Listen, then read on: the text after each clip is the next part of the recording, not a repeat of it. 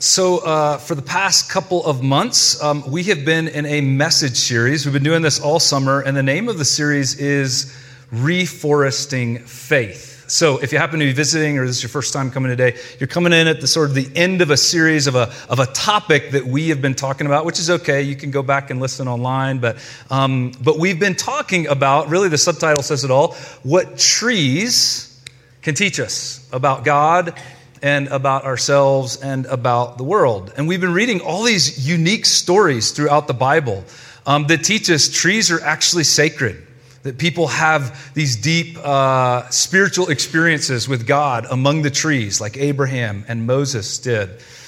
We see that the Bible gives us a picture of trees that give us a picture of what life and fruitfulness is all about. We see this in the Psalms. We see it in Jesus' stories about seeds and fruit and vines and branches. Paul talks about fruit, even in an encounter that Jesus had that we read about last week, where Jesus had this encounter with a fruitless fig tree. We've also learned about faith and what it means to trust in God, and what sacrifice is all about. We looked at a story about this tree of life. We looked at a story about the tree of knowledge of good and evil. And then, of course, we talked about the tree on which Jesus gave his life for all of us. So we can learn so much about ourselves and about our world and about God just from looking at trees. And I hope over the whole series you've been just challenged to slow down and look at the trees that we drive by and the plants and the flowers and the vegetation all the time, and just consider what it is we can learn from them. But I want to challenge us in one more way today as we wrap up this series, because it's not just about learning from trees. There's something else that is essential, especially for people of faith, for people who call themselves followers of Jesus, and wherever you are on your spiritual journey. We're glad you're here today, but wherever we are calling ourselves followers of Jesus, there's something about our lives and our faith that is so essential and so central, and it's this: we must care deeply about and for trees. Meaning we must actually care about trees, cherish trees, nurture trees, provide for and protect the beauty and the life and the diversity of the plants and the flowers and the vegetation and the trees that we see all around us, in our communities, in our neighborhoods, in our cities, in our environment, on our entire planet. And I want to give you 3 reasons why we, as people of faith, need to care deeply about and for trees today. And here's the deal. Maybe you're here and maybe you're someone who say, I don't really think about the environment that much. I want to challenge you and help you begin to think more about it today. Maybe you're here today and you would say, well, I'm actually, it's all those kind of crazy environmentalist people that weird me out. I want to help you become a crazy environmentalist person, right? And maybe you're here today and you would say, I am one of those crazy environmentalist people, and I don't even think the 2 political parties in our country right now are thinking about the environment correctly. I want to help you see that thinking about this is not a political issue. It is a deeply spiritual issue for people of faith. So let's walk through these. 3 reasons why we should care about, why people of faith should care about and for trees. Number 1 is because God made trees. And if we love God, we will love his creation. So the book of Genesis, it's the first book of the Bible, says that when God was creating the world, here's what he did on the 3rd day. It says this: Then God said, let the land produce vegetation, seed-bearing plants and trees on the land that bear fruit with seed in it, according to their various kinds. And it was so. The land produced vegetation, plants bearing seed according to their kinds, and trees bearing fruit with seed in it according to their kinds. And God saw that it was good. And there was evening and there was morning the 3rd day. Now, we said this before here. Genesis 1 is not meant to be a scientific account. Remember, this is an ancient story. It's not concerned with the precise and scientific how the world was made. It's more about who made it and why he made it. If you want to understand how our world came into being, how life and all of this diversity came into being, if you want to understand the geology and the biology, read a geology textbook, read a biology textbook. They will tell you all about that. What this passage is saying is who is behind it all. That it's God. And that God probably used all of these natural resources or natural processes that we learn about in scientific textbooks and that we can now study and understand. But it was God who really is behind the whole idea of having these amazing plants and vegetation and flowers and trees in all of their diversity and in all of their beauty. And that as that process is unfolding, God stepped back and he saw that it was good. God saw all the plants and all the trees. And he said, those are good. The plants and trees are a good part of God's good creation. And of course, we see that in the rest of the Bible, right? In the stories that we've been reading over the last couple of months. In the psalm that we just recited a few minutes ago, we see that even the trees worship their creator, God. The book of Isaiah says that the trees one day will clap their hands. Trees are personified here in this very poetic passage. The trees will clap their hands and they will sing for joy before God. Or one day Jesus, this Jewish rabbi, is teaching his followers and he pulls them together and he says, look at the flowers in the field. And I picture Jesus sitting in a meadow in the Colorado mountains, right? And there's Indian paintbrush and columbines and asters and there's all these wildflowers. And he just points at them and he says, look at how beautiful they are, right? Look at how much the Father cares for them. And there's this sense of delight. Like, I think that's the best word. That God he delights in the beauty of his creation. He delights in the plants and the trees that he made. And that should cause all of us to pause and consider.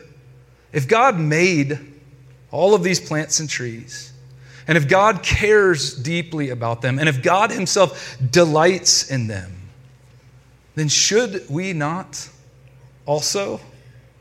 And if we don't care about them, if we don't delight in them, something that God deeply cares about and delights in, well, what would that say? Think about it this way. Here's an analogy. I have 3 kids, and if you're a friend of mine and you know my kids, then you know that I delight in my kids most of the time. And I care deeply about them, right? And if you, as a friend of mine, don't care about my kids, if you neglect them, if you offend them, if you disrespect them, if you abuse them, you're not just harming them. You are deeply disrespecting me. You are deeply harming and offending me. And in the same way, when we don't care about God's creation, when we don't care about the plants and the trees that he made, when we see them as a convenient but disposable backdrop to our photographs, to be used and then dispensed with however we want, it's not just an offense to the trees. It is an offense to God himself. If we love God, we will love his creation. And this is why I think people of faith should be 100 times more passionate about caring for creation and caring for the environment than non-religious people should be. I mean, we should be out greening Greenpeace. We should be out greening the Green Party, right? We should be doing all we can to love and care for and delight in the beauty of creation, not because we worship trees, but because we worship the one who made the trees. And he cares for them. and he delights in them, and so we should too. Now, there's a second reason that people of faith should care deeply about trees and for trees, and it's this: because it is our role as humans. So Genesis 1 gives this creation story, and then Genesis 2 actually gives a different creation story. And it tells us that after God made the world and the plants and humans and all the animals, it really gives us a picture of what the role of humans is in our world. And here's what it says. Now the Lord God had planted a garden in the east, in Eden, and there he put the man he had formed. The Lord God made all kinds of trees grow out of the ground, trees that were pleasing to the eye and good for food. And the Lord God took the man and he put him in the Garden of Eden to work it and to take care of it. So there is this garden. We read about this when we talked about the tree of life a few weeks ago. And garden in Hebrew means an enclosure or like a large park, right? Think about Rocky Mountain National Park. It has these boundaries and it's like a designated space. And really it's a designated sacred space because it's not just full of plants and trees, it's full of God. We're going to read later that this is where Adam and Eve are with God, and he is with them in this place. And so it's not just Adam, by the way. It's just Adam in this part of the story. But in a few verses, God makes Eve as well, and he puts him in there because Adam is lonely. Adam needs community, and Adam needs somebody to help him work and take care of the garden. And women are way better at taking care of things than guys are, right? So he puts Eve in there, and Adam and Eve are there. And what does it mean to work and take care of the garden? Well, at the most base level, it means they're going to be gardeners. They're going to till the soil. They're going to have to plant seeds each year. They're going to have to prune the trees and the bushes. They'll have to irrigate to make sure that there's enough water. They're going to have to learn which trees and which bushes and which plants need a whole lot of sun and which ones don't need much sun. They're going to have to learn which ones need a lot of water and which ones don't. They're going to have to protect certain plants from bugs, right? They're going to have to weed the garden. They're going to have to do something about all the invasive species that somebody else brought into the garden that don't belong there, right? That are taking all the nutrients away from the ones that do belong there. They're going to have to learn how to build fences to keep all the pesky rabbits and squirrels and deer out of the garden, right? They're going to have to learn how to pick the fruits and vegetables when it's harvest time. This is what it means to be a gardener. And it's good work. Right? To some of us, that sounds like difficult work, but it's what they were made to do. But there's another layer to this. Because this isn't just a story about Adam and Eve. Adam and Eve represent humanity. They represent all of us. And it's not just about the garden. The garden represents all of creation. It is the home that humans are given with which they can live in this place and in this sacred space with God himself. And they're given a task and a role while we live here. And it's found in these words to work and to take care of the garden. Now, let me talk about these two words really quick because there's two Hebrew words that are translated to work and to take care of. They're the words abad and shamar. The Old Testament's originally written in ancient Hebrew. And these two words are really common Hebrew words. They show up over 700 times in the Old Testament. Abad means to work, just like it's translated, to tend to cultivate. In an agricultural sense, it means to make things grow and to make things flourish. But more broadly speaking, this word abad, it's used over and over and over, overwhelmingly in the Old Testament to simply mean to serve. It means to serve something else or to serve someone else. To serve their interests, not mine. To serve for their benefit. It's used all throughout the book of Exodus when it talks about the Hebrew people. Are they going to abad Pharaoh? Are they serving Pharaoh? Or are they going to be freed and liberated to abad God, to serve him? Joshua, when they come into the promised land, says, choose this day whom you will abad. Who will we serve? Are we going to serve the idols? Are we going to serve the other gods? Or are we going to serve Yahweh? So abad means to serve. The second word, shamar, means to take care of something in the sense of guarding it or protecting it, keeping it safe. So shepherds shamar their flocks of sheep from the wolves. Soldiers are given the responsibility to stand at the city gates and shamar the city, guard the city, protect the city against invaders. So a common way to translate this word shamar is to guard or protect or keep safe. But the most common way, or one of the common ways, is to preserve something, to preserve the life within. So these words together mean to serve and preserve. And this teaches us how we should think about this place that we call home, about the environment and the natural resources that we have been given, that part of our role as humans, there are other roles that we will have, but one of our most foundational roles is to serve and preserve the environment, the creation that God has given us. It's our responsibility. It is our mandate. And so we care about plants, and we care about flowers, and we care about trees, not just because God cares about them and not just because God made them, but because they're part of our home. They're part of the home that we've been given, and we've been told, take care of this home, serve this home, preserve this home. Now, that leads to a third reason that we as people of faith should care deeply about trees and the environment, and it's this: because our lives and our future depends on it. When we neglect our home, when we neglect the natural environment, when we abuse the natural environment, we are essentially destroying our own home. And to put it simply, when trees don't flourish, we don't flourish.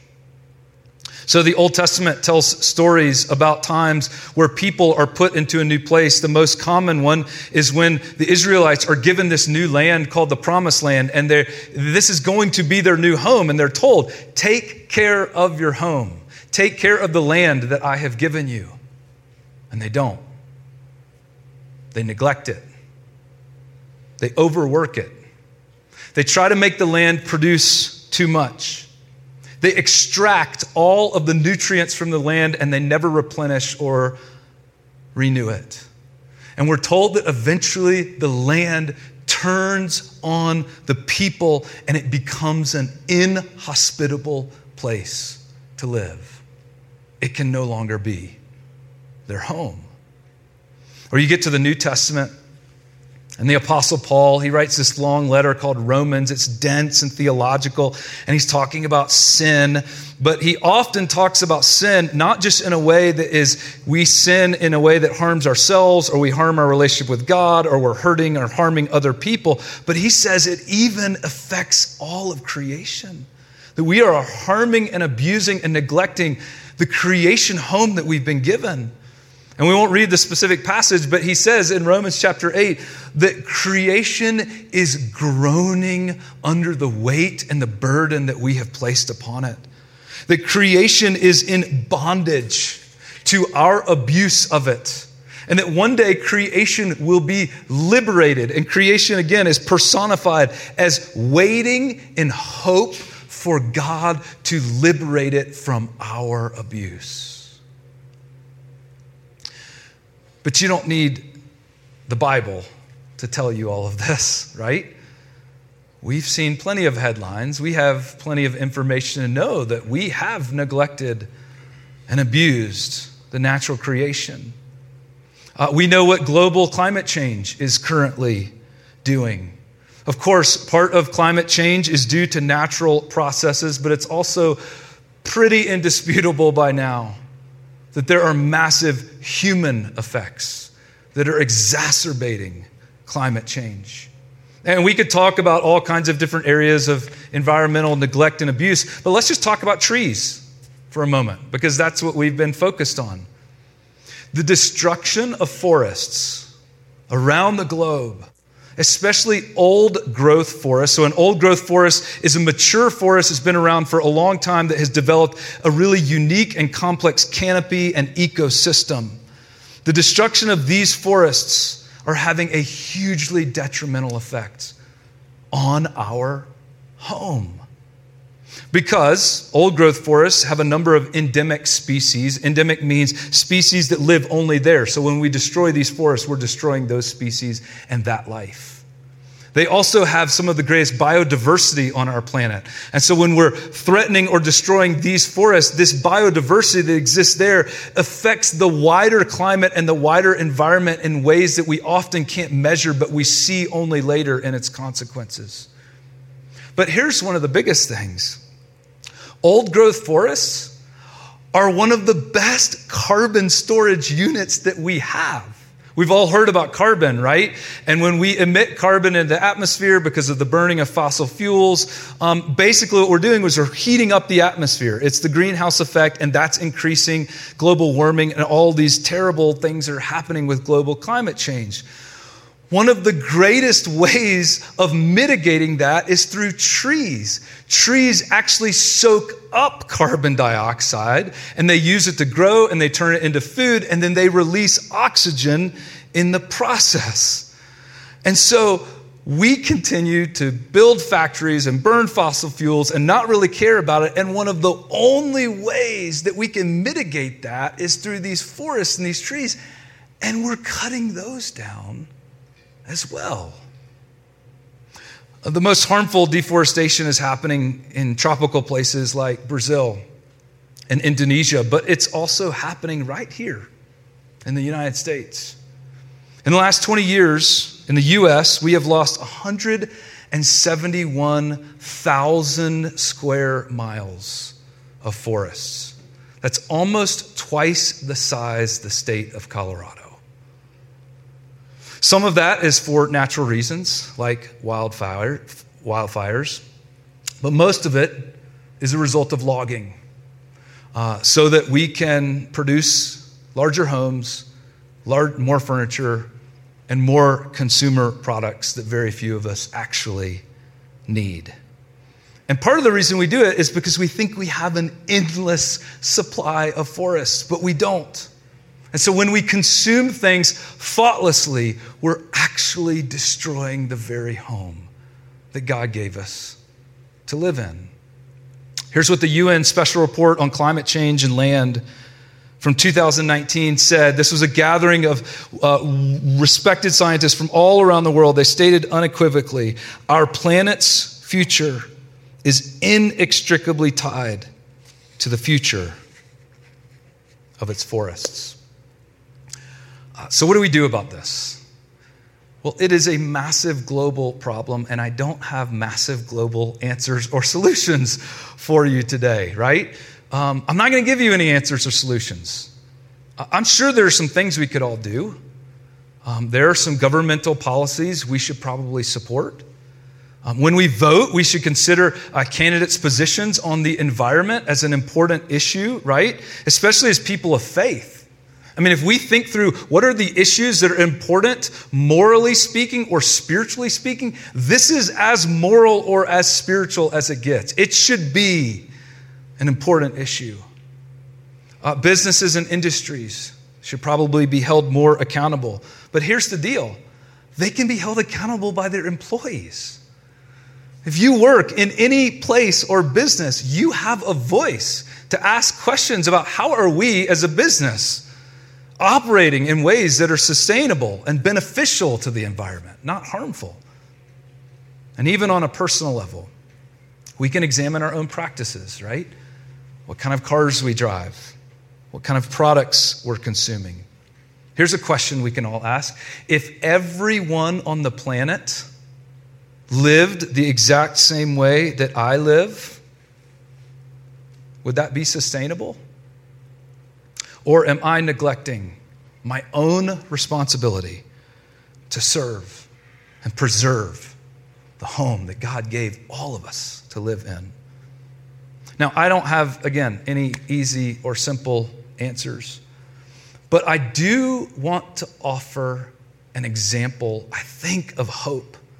I want to show you a video in just a second. It's about 9 minutes long, and it's what some followers of Jesus, some communities of faith are doing in Ethiopia to serve and preserve God's creation. And I don't want to show you this because I think we can do the same thing. We can't. You'll see their context is very different. And what we should do as a community of faith or what we should do as followers of Jesus might look very different. But I want to show it to you because I just think it's so inspiring. And we need a little bit of inspiration right now. So take a look.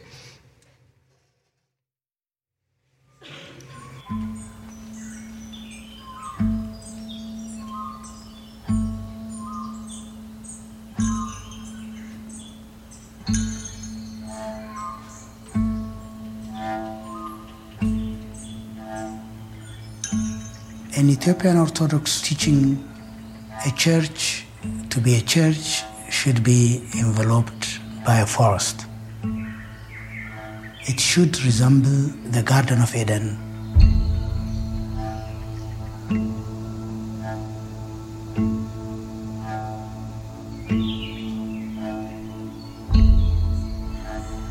A 100 years ago, the highland was one big continuous forest.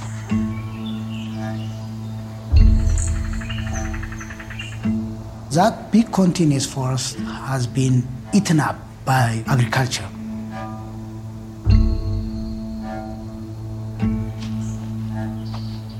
It is the church who has protected this forest and who has safeguarded them from destruction. It's only because of the patronage and the blessing of the church these forests have survived.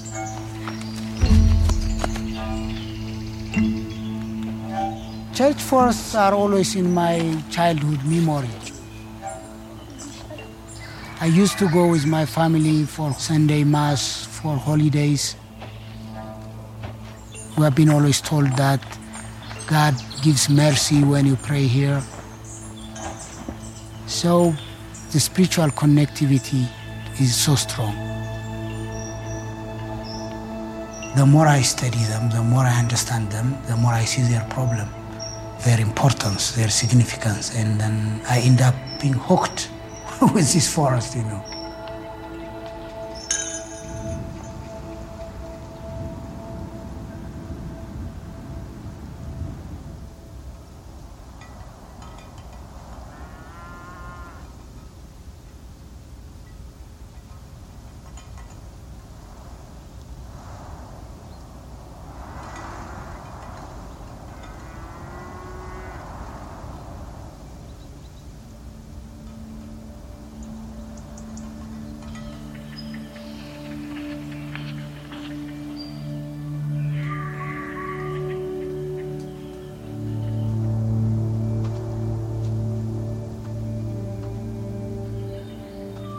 ስለዚህ በየጽፋቶች ላይ የእግዚአብሔር ኃይል አለ፣ የእግዚአብሔር ጸጋ አለ፣ የእግዚአብሔር በረከት አለ።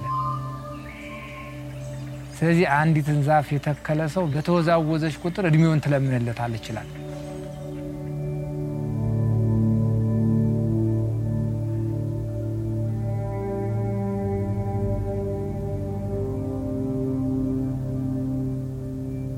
ተታኪ ደኖችም ተታኪ ትውልድ እንደምናፈረው ሁላ የጽዋት ተታኪ ትውልዶችም የሉ ሲወጡ ገና ይበላቸዋል ያ እያለቁ እነሱ ትልቁ ሲወድ ተታኪ ያጣና ደኑ ከንቱ ይሆናል። እና አጥሩ በጣም ጠቃሚ ቤተክርስቲያናችን እሷን ካጣች ግን ራሷን ታጣለች። The idea of making a wall to conserve the forest came from the church itself. If you see the rural church, they have a wall to protect the inner circle, which people think that's the most sacred place. So let's move that wall to the outside and include the forest as part of the church itself. We are making a barrier not excluding humans, a barrier against cattle grazing, so that regeneration and the health of the forest can be sustained.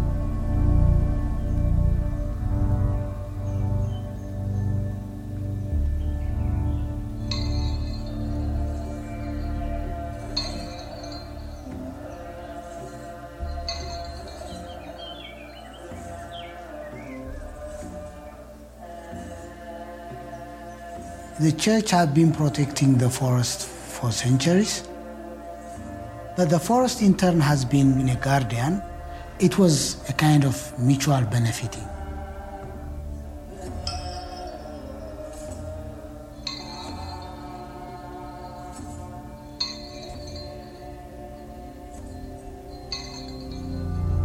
The church itself were built from this forest.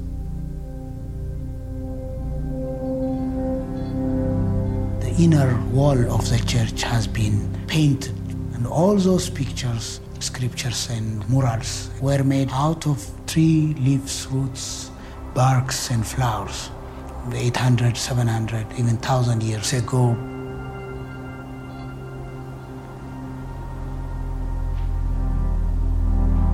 They are living by one another. They are embedded to one another. The church is within the forest is inside the church.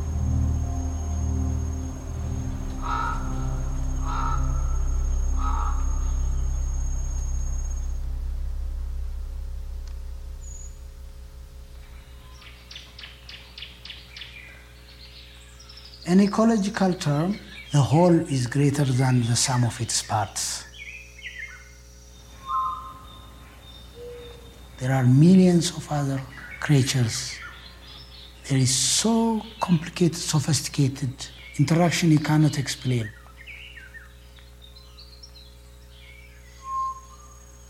Because of the coexistence, there is what we call emergent property.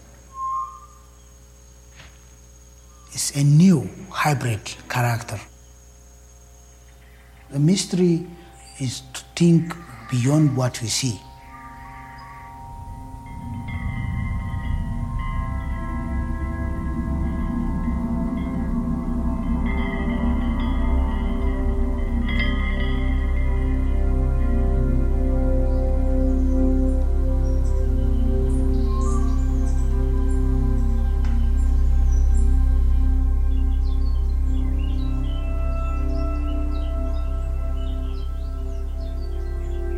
There is a problem always, a misperception that this forest would stay forever. We don't have any other backup to safeguard the Ethiopian biodiversity. It is only the church forest. If we lose that, then that's all. ያለቀ ከመሄድ እንዲድን አንዳንዴ ድንበሩም አይታወቅም። በተለይ ትውልድ ሲያልፍ ትልልቅ አባቶች ሲያልፍ ወጣቱ ጎረምሳ ገበሬ ሲመጣ ወደ ጥግ እየመጣ ያርሳል። ያኔ ድንበሩ ይጠፋል እና ይሄ ድንጋዩ አጥር ዋናው ጥቅሙ ከብት እንዳይገባ ማለት ነው። The biggest challenge is to open the eyes of the community to show up these forests are really disappearing. They think always they are there forever.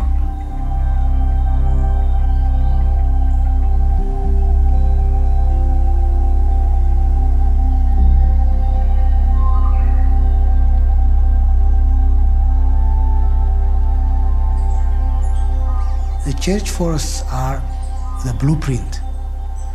You can understand what kind of ecosystem, what kind of biodiversity, what kind of forest we had before.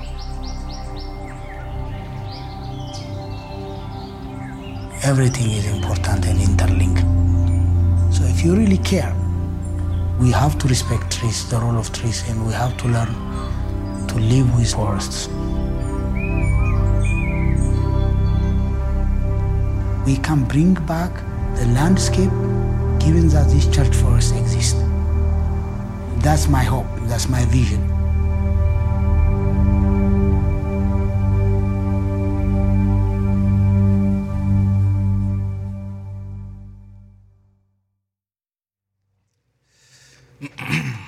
I feel like that captures almost everything we've been talking about for the last couple of months, that trees are indeed sacred, that God made them, that we can learn from them, that we're in fact deeply connected, that our lives are intertwined with their lives, and that we're given a responsibility to care for them, to serve them, to preserve them. And that when we do, we're doing what we were made to do, and we are participating in God's work in the world.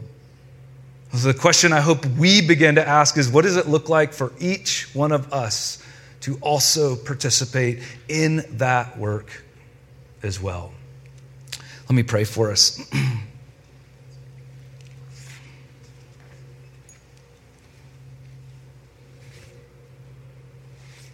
God, we thank you for the beautiful creation that you made and that you gave to us to be stewards of. And it's so hard to know how we can serve and preserve it well when we don't see what we're doing, perhaps when we live in a place like Colorado where there are so many beautiful forests still intact. But God, I pray that you would give us eyes to see.